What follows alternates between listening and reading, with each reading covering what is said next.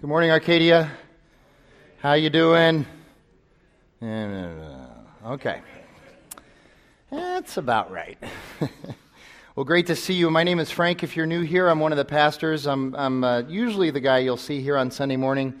Maybe every fourth or fifth Sunday you'll see our pastoral resident, Sean Myers, the young guy with more energy than me. So just know that he'll be coming up again probably before the end of the year at some point.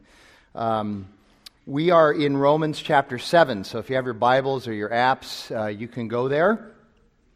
In the meantime, while you're doing that, what I'd like to do is just update you on three things that are happening in our community that you should know about. First of all, as many of you know, about twice a year, we are part of something called the Creighton Coalition of Churches, and twice a year we go into the schools and do projects and help them and serve them.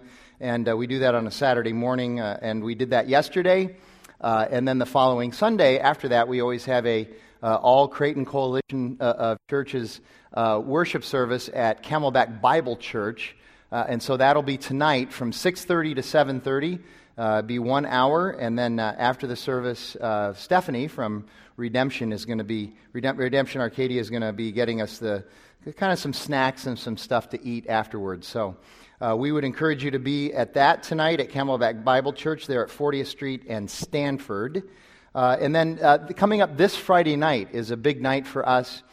We talked about this last week. Sean Johnson, who leads our music, he was just up here, and his worship team, his music team, have been putting together a CD of a lot of the music that they do on Sunday mornings. This has actually been something that's been requested by a number of the people that attend here, in fact. And they've put that together.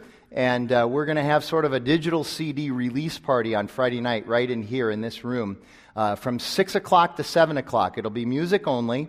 And if you come, you'll get a card that'll explain to you how you can download for free all of the songs that have been recorded. And in about another month or so, we're going to have the hard copy CDs for you as well. Those we are not going to sell. We are going to give them to you as a gift, and you can take them and give them to other people, sort of let them know about Redemption Arcadia and our music here and all that. But the party, the release party, is going to be here on Friday night at 6 o'clock.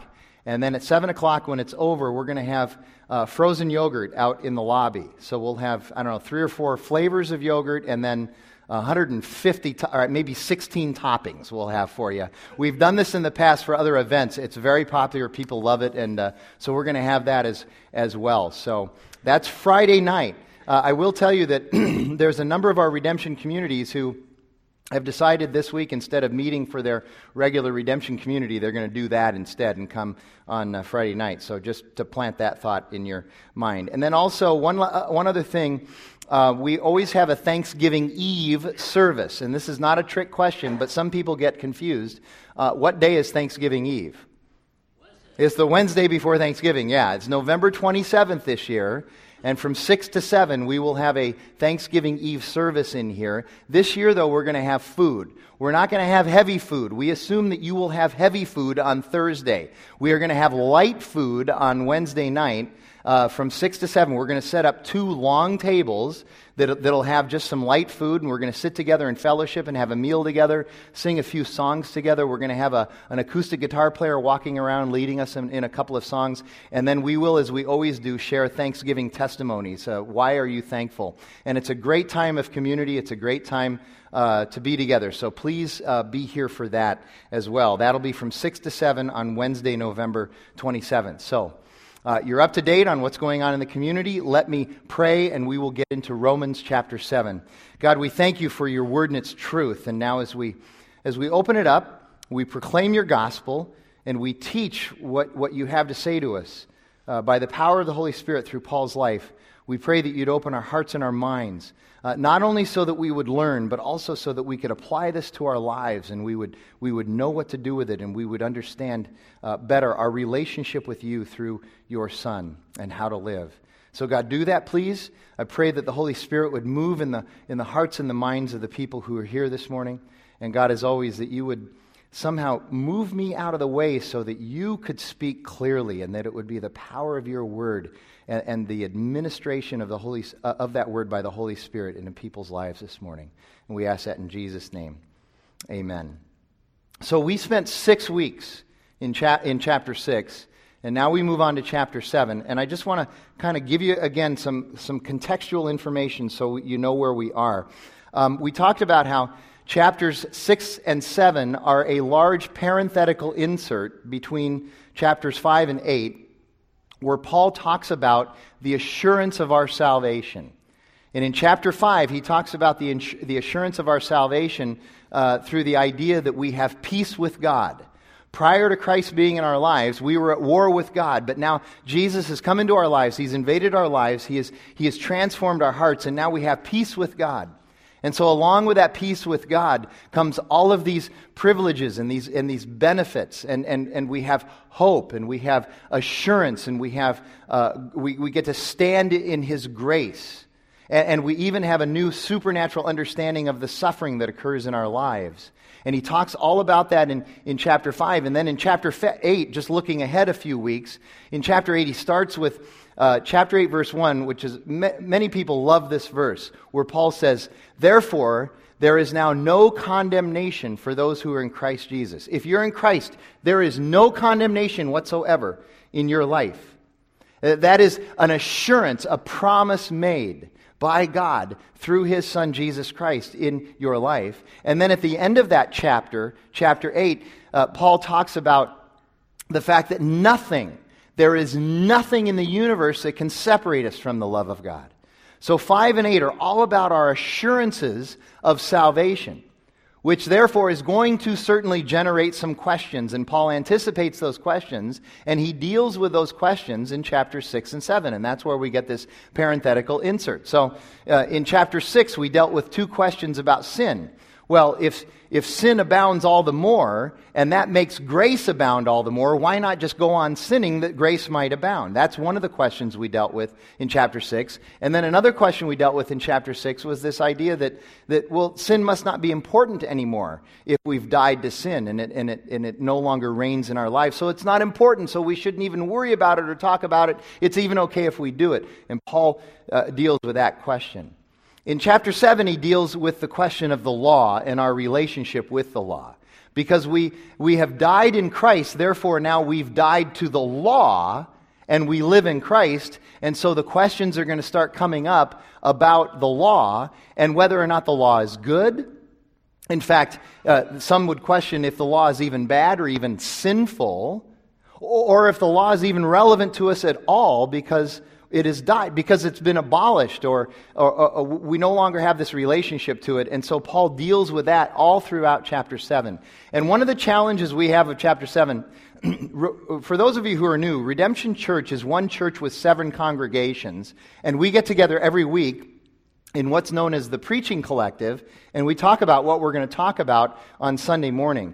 And one of the challenges with chapter 7 is that many of us wanted to be able to just teach on chapter 7 as one unit, because it's one big unit that deals with this issue of the law. But there's just too much there, so we have to break it down. And so we're breaking it down into 3 weeks. And so here's what I would encourage you to do. Be here every week. Because what I say today is going to directly affect what I have to say next week, and will directly affect what I have to say the following week when we deal with the last half of chapter 7. And if you can't be here, which we understand the vicissitudes of life, it's a problem, sometimes you can't be here, please go on the website and get the podcast, because all of this just relates and flows together. So it's really important that you understand that verse 7 really hangs together in that regard. So now let's just dive into these first 6 verses.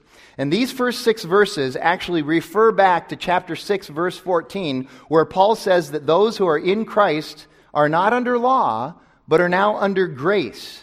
In other words, the gospel is now our Lord. Jesus, the gospel, is now our Lord, our master. It is the gospel that we are yoked to.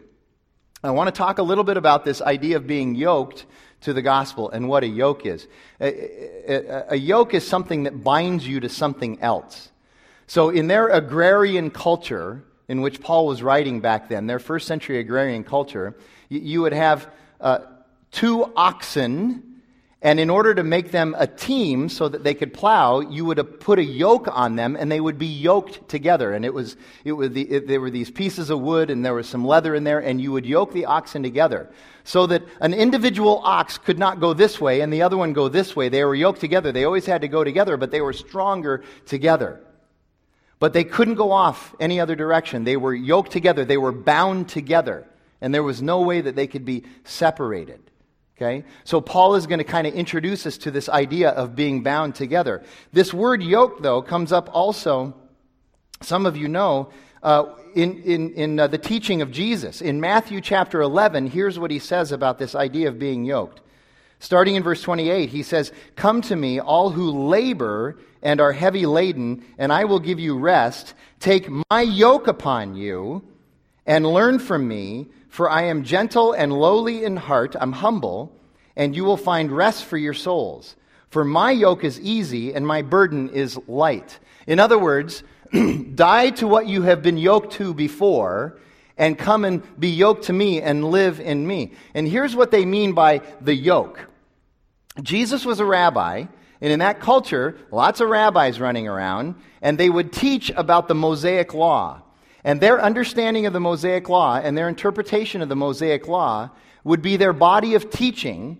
And if you were a disciple of that particular rabbi, you had to conform to that body of teaching and agree with that body of teaching and be yoked to that body of teaching. The problem was that was teaching about the law, which is really burdensome and really heavy and really difficult and tends to add a lot of stress to people's life. Jesus' yoke, his teaching, his reality is grace and mercy. And so he says, "Come to me, those of you who are under these heavy burdens of other yokes, and my yoke is easy. My yoke will give you rest because my yoke is grace." And so Paul in chapter 7 is talking about dying to this old yoke and being yoked to the new yoke, being bound to that new yoke, which is in fact Christ. And he says, Jesus says, look, which is more stressful to be yoked to?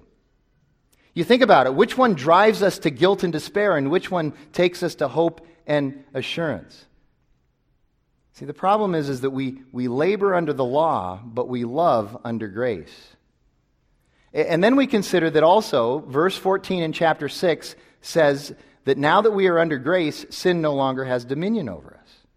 So Paul is also leaning into the reality that the law tends to produce more sin in our lives, not constrain it. So the yoke is not only burdensome, but it's ineffective if we're using it to try to restrain sin. We're going to talk a lot about this both this week and next week. But before we move on, we have to be reminded in the midst of this, it sounds like Paul's kind of anti-law. And a lot of people get that impression from Paul, especially from this passage, that he's anti-law. He's not anti-law. In fact, next week, in the passage next week, Paul is going to say that the law is holy. He says it's holy. See, there's nothing wrong with the law. Paul just knows that the law has been used for that which it was never intended, and with disastrous results. The law was given to point out and define sin and help us to understand wickedness. It wasn't really given to us to sanctify us or to save us. But religious people use it as a way, an ineffective way, to try to contain and manage sin and to somehow achieve a righteous standing before God. In other words, to be able to save you. Paul says, no, this type of relationship with the law is now void in Christ. And Paul does say that the law is holy. He's not going to denounce God by denouncing the law. He would be denouncing God if he denounced the law. But Paul also knows better than anyone what comes from the misapplication of the law. Although the law is good, it is also an overwhelming burden if you believe that salvation comes by keeping it perfectly. It's a burden, it's a yoke that no one can bear. No law can save us. Here's kind of a modern day illustration of that. It's interesting how often we will pass a law and think that that has somehow solved a problem. We do that all the time. We pass a law and say, there, we have a law against this. Nobody's ever going to do this again. Is that how it works?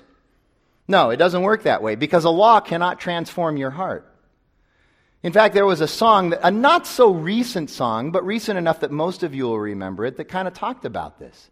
It was a song by a group called the Dixie Chicks. Anybody remember them? It was a song about a guy named Earl. Thank you very much. You know your Dixie Chick songs. That's good. And there's a line in there that said, but Earl walked right through that restraining order and put Wanda in intensive care. Remember that? Some of you are afraid to admit that you remember that. I know you remember that, okay? Some of you are going, who's Earl? You got your phone out, look it up, and you'll figure it out. You can read about the song, okay? But that's the idea. Wanda had the law on her side, but Earl still broke the law. The restraining order did not transform Earl's heart. Laws don't transform our heart. Laws in and of themselves do us absolutely no good. Because of our sinful desires, our sin nature, we're going to break the law. And in fact, many laws actually inflame and arouse that desire in us. That's what Paul is getting at. By the way, if I remember the song correctly, in the end, Earl dies. And so it's a perfect illustration for this passage, because once again, there's a death. I don't remember how he died exactly, but he did die. And Wanda was then free to be bound to somebody else, something like that, anyway. And one other thing, F.F. Bruce also points out, and Paul recognizes, that it was Paul's devotion to the law that made him a zealous persecutor of the church. In fact, it was Paul's devotion to the law that made him a murderer. The law cannot transform our hearts. Transformation is done by the gospel of Jesus Christ. That's what Paul is getting at. Now, let's get to the text. I know another week with a long introduction, but I want to set the stage. Let's get to the text. Let's look at those first 3 verses. Or do you not know, brothers, for I am speaking to those who know the law, that the law is binding on a person only as long as he lives. For a married woman is bound by law to her husband while he lives.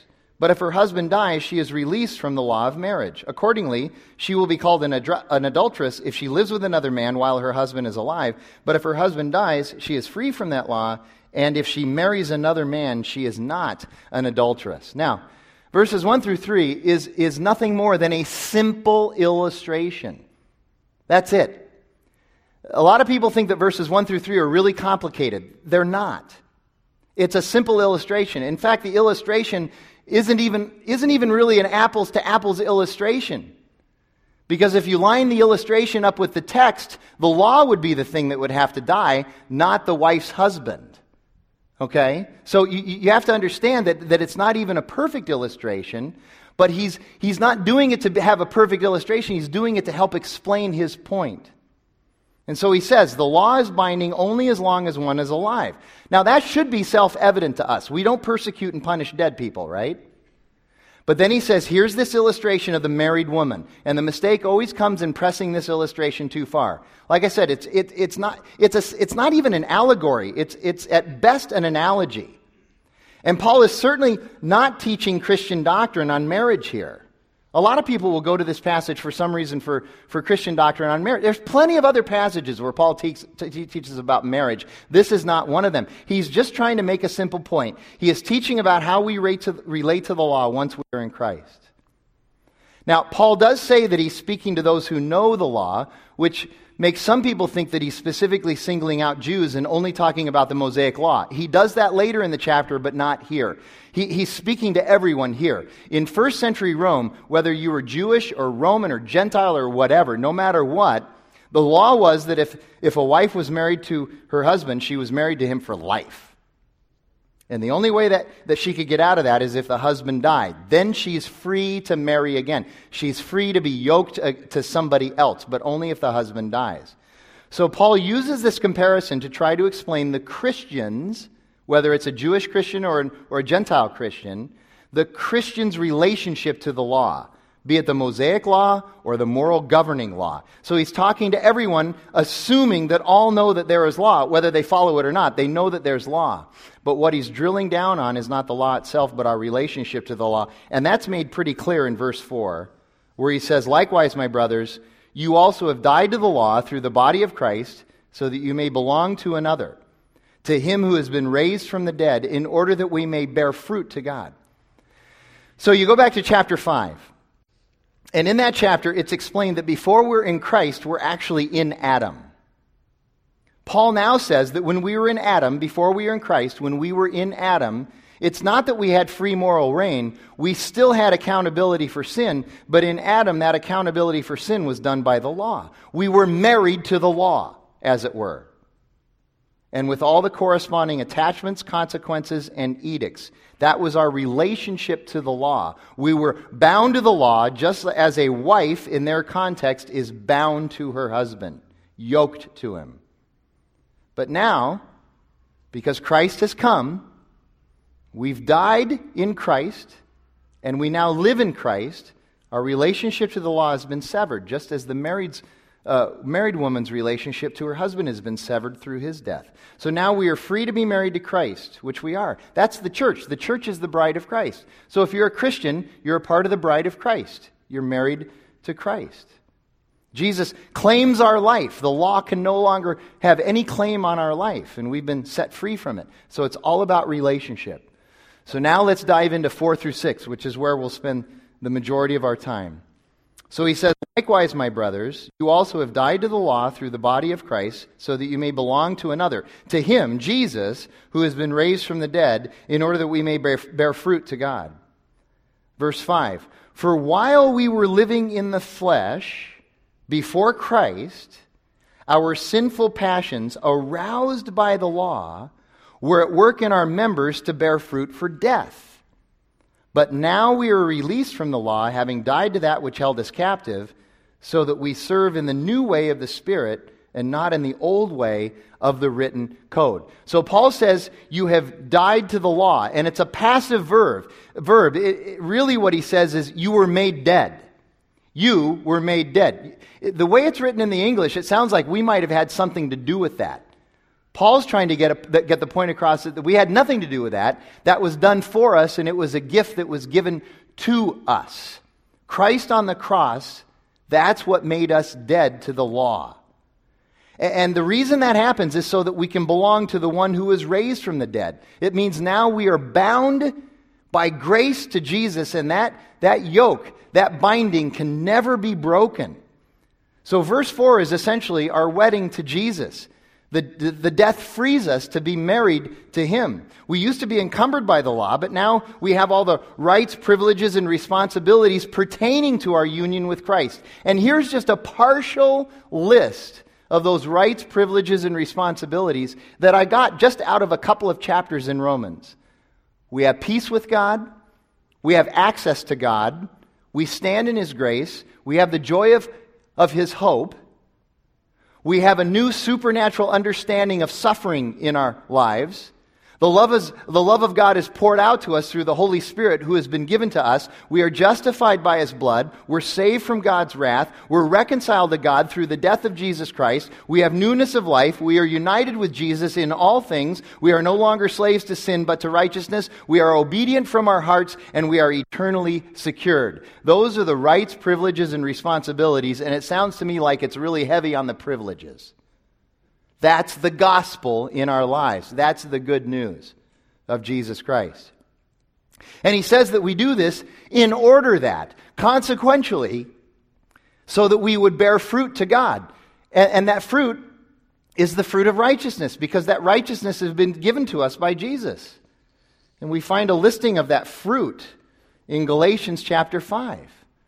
That fruit is love, joy, peace, patience, kindness, goodness, faithfulness, gentleness, and self-control.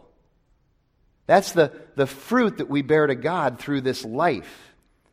Verse 4 tells us there is no law keeping that any of us can engage in that solves our problem. Whether it's the Mosaic law or some other written code or your own personal self-righteous morality, none of that can save us. None of that solves our problem. Our sin problem can only be solved by something that's external to us, apart from the law, and internal to our soul, and that's Jesus Christ. And then you get to verses 5 and 6, which are really important to understand.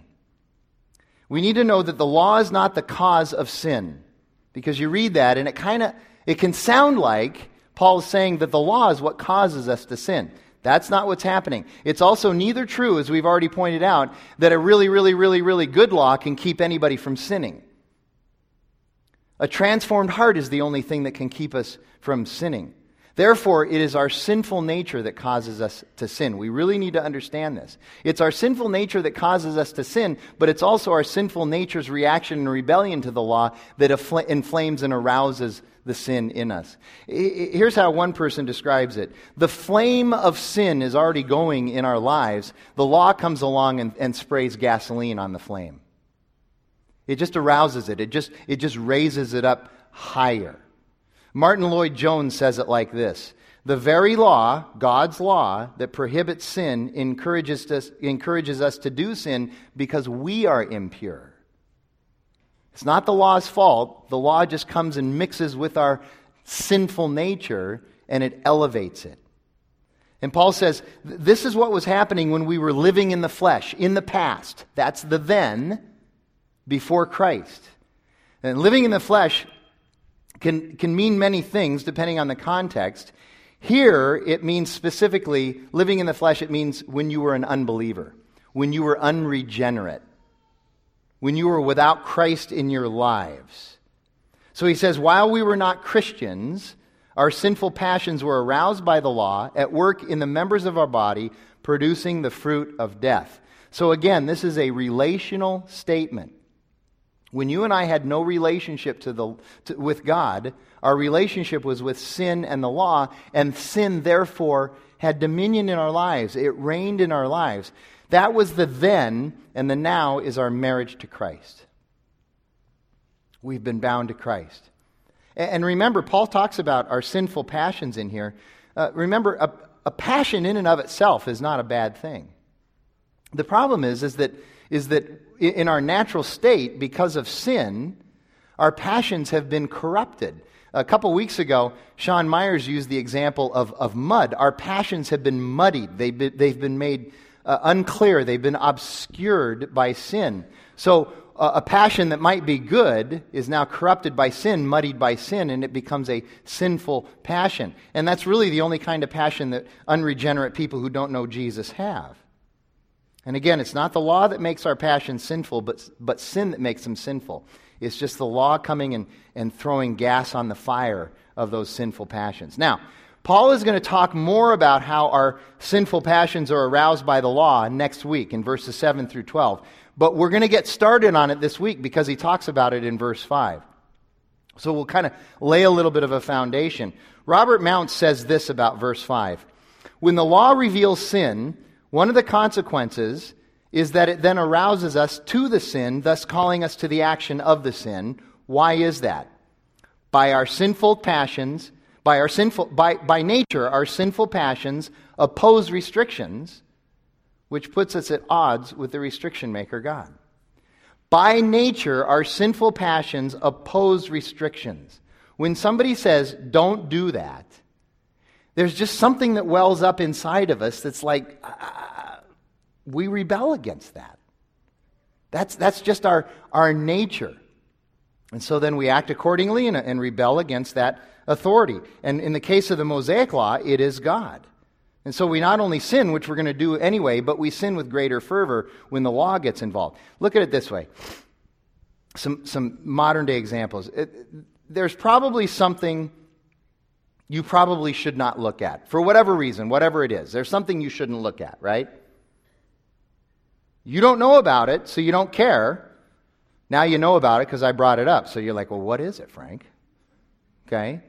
But there's something you shouldn't look at. You don't care because you don't know about it. Then somebody brings it up. Now you... Okay, so it's like, don't look at that. That thing over there, don't look at that. Well, aren't you just dying to look at it? I had a friend after first service came up, and he and his wife were on a mission trip in Guatemala a couple of years ago. And they were in this van with a bunch of other missionaries, and they were couples. And they drove by this house of ill repute. It was a place where there was prostitution, and there were signs all over the house. And one of the wives said, "Men, don't look out the window to the right." What do you think all of those wonderful Christian missionary men did at that moment? They all looked out the window to the right. I'm the youngest of 5 kids. And so I had older brothers and sisters who felt that there were things that I should not see. And so if that happened, they would always put their hands over my eyes. That used to drive me nuts. Doesn't it drive you nuts when somebody, guess who? Okay, just whatever. You can't see that, and they cover your eyes. Doesn't that drive you crazy? You're battling to get those hands off your eyes because you want to see that which they are restricting you from seeing, right? That's just our nature. When I was 11, there was a movie that my parents did not want me to see. But they were worried about me seeing it because my older brothers and sisters were going to go see it, and they were worried that I might go see it. Now, I didn't know anything about this movie until I heard that my parents didn't want me to go see this movie. Guess what happened when I found out my parents didn't want me to go see this movie? That movie that I didn't know anything about until I found out they didn't want me to see it, that became my 11-year-old's life mission to go and see that movie. Of course, the irony was the movie stunk, because I did eventually see it. By the way, here you go, little audience participation here. It was a 1971 movie, Jack Nicholson, Candice Bergen, and Anne Margaret. Anybody know the movie? Anybody old like me that knows the movie? One Flew Over the Cuckoo's Nest? Not quite. Candice Bergen and Anne Margaret were not in that movie. Move on, Frank. You know the movie, Sean? That's because you're too young. Anybody know the movie? Come on. Carnal knowledge. That's it. You're a sinner too, just like I am. Carnal knowledge. Anyway, bad movie. By the way, I looked it up on IMDb just for you. Okay, I looked it up on there. It has a viewer rating of 6.9, so I'm not the only one that thinks it's a stinky movie, okay? Anyway, I can't tell you how many times, especially growing up, that happened to me. It happens to me a lot now as an adult, too. Doesn't it happen to you? You're told not to do something. Somebody tries to put a restriction on you. I think those of you that are teachers, you know about this. You know about the nature of people. And it's not just movies. It's things that are worse than movies. And the problem is the world doesn't get this. The world says that more laws will solve the problem. The world says that more education will solve the problem. But none of that solves the problem. Only a transformed heart solves the problem. You think about something like sex education. You know, the do's and don'ts of sex that we teach to young students everywhere. Started this a couple of decades ago. Okay? Here's the question I have about that. Has this program helped the negative consequences of promiscuous sex in our world, or has it only had a corresponding increase in the negative consequences of promiscuous sex? We got more problems now with sex than ever before while we're teaching everybody about it. That those restrictions, those laws, it just inflames our passions for this. Now, I'm not saying that guardrails aren't good. I'm not saying that we shouldn't have this stuff. Just like Paul, the problem is that we have no understanding of what the guardrails even mean without the gospel informing our lives. It's the Holy Spirit in us that changes all of that. And so that would be also a fruit of righteousness. It's understanding, it's wisdom, it's discernment, which is exactly what verse 6 is about. Now, some people say that verse 6 is the great summary passage of the entire book of Romans. Chapter 7, verse 6. And one of the reasons people like it so much is because it starts with these two words, but now. And you know, if you've been around church for any amount of time, you know that preachers get excited about the words, but now. Because the but now is always, this is what you were, and now this is who you are in Christ. So look at verse 6. But now we are released from the law, having died to that which held us captive, so that we serve in the new way of the Spirit, and not in the old way of the written code, but now. It's funny how often the object of, how do you really know if you're a Christian, comes up. I'm involved in a lot of those questions. How do you know for a fact that you're really a Christian? How do we know that? Martin Lloyd-Jones says this: if the two words, but now, don't move you, then I leave you to question if you're a Christian. If that but now doesn't get you excited, doesn't get you revved up, doesn't tell you who you are in Christ, doesn't tell you about your new identity and your new life, he says, you could be in a little bit of trouble. You should be excited. You should be aroused and inflamed by those two words. This is who you are now. So by his estimation, it is simply whether or not you understand the then and the now of your life before Christ and your life now in Christ. And Paul says that we've been released from the law. That word literally means to annul or to be separated from or to make of no effect. In other words, we've died to the law. We've been made free to serve another. Something that is righteous and pure, and it's all done by the power of the Holy Spirit. And he says that written code that he used to live by, and whatever that is, for him it was the Mosaic Law. For me, that written code was my own sense of self-righteous morality. Whatever that is, it held us captive, not because it was necessarily bad, but we were held captive by our sin, which is inflamed by that code. But the fact is, we now live by the Spirit. And therefore, we have the ability, by the grace of Jesus and by the power of his resurrected life, to live a life that actually honors the law. Paul tells us that he was formerly enslaved to an external code, just like all of us, but now the Spirit dwells within him. The new Lord is internal, and there is a relationship of intimacy. We died to the law, we now live in Christ. The law is not our cure. Christ is what saves us. Now let me make one last point of application as I close about this passage. Every year about this time, I'm interested in these kinds of things. Articles and essays start coming out about the research into what causes stress in our lives. And generally the research hasn't changed for a number of years.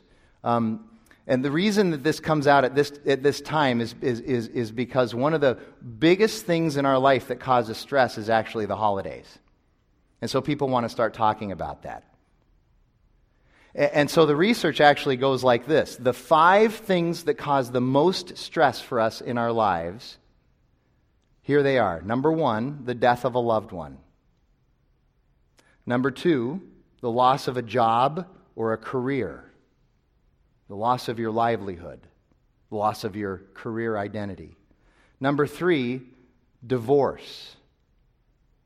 Number 4, moving. And get an amen on that one, right? Okay, moving. And number 5, the holidays.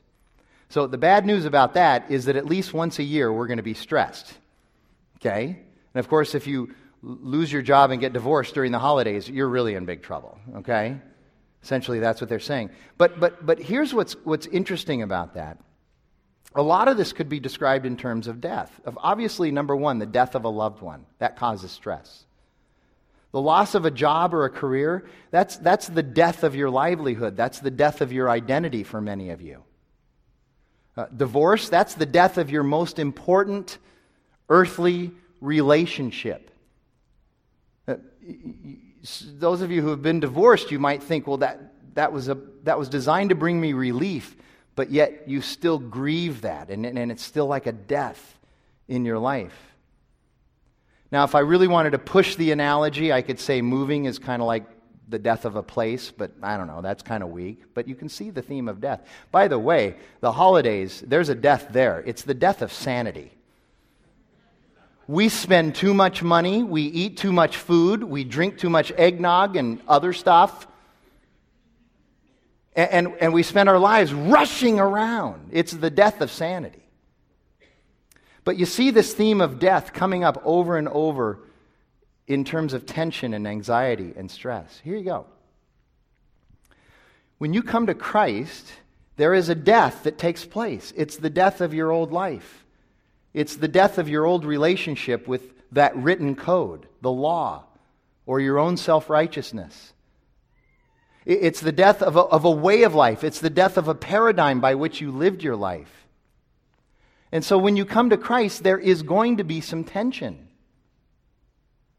I love evangelism. I love telling people about Jesus. I love sharing the gospel. But I never tell somebody, this is the path to a happy and carefree life, because this new marriage to Christ, because of the death, is going to cause some tension.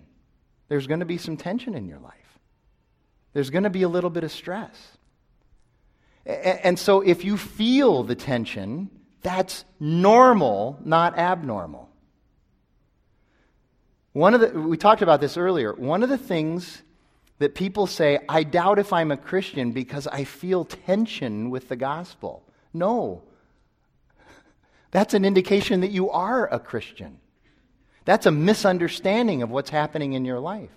I quote her all the time because it's very helpful, but Rosaria Butterfield in her book talks about this. She says, it was hard to become a Christian, but that's why I needed His power to do it. That's why I needed the gospel to do it. That's why I needed the Holy Spirit in me to do it. That's the whole idea of the gospel. That is the gospel. We've died to ourselves. We've died to the law. We've died to sin. There is a death that takes place so that there can be life now. And that should cause some tension. And we'll pick it up there next week as we move into verses 7 through 13. God, we thank you that your Son has come and that we have experienced this death. And though that death causes for us some tension and some stress, it is a good thing to have, because the life we now live is new in you by the power of your Son, by the power of your Holy Spirit. And so, God, help us to understand that and help us to lean into that. And we ask it in the powerful name of your Son, Jesus. Amen.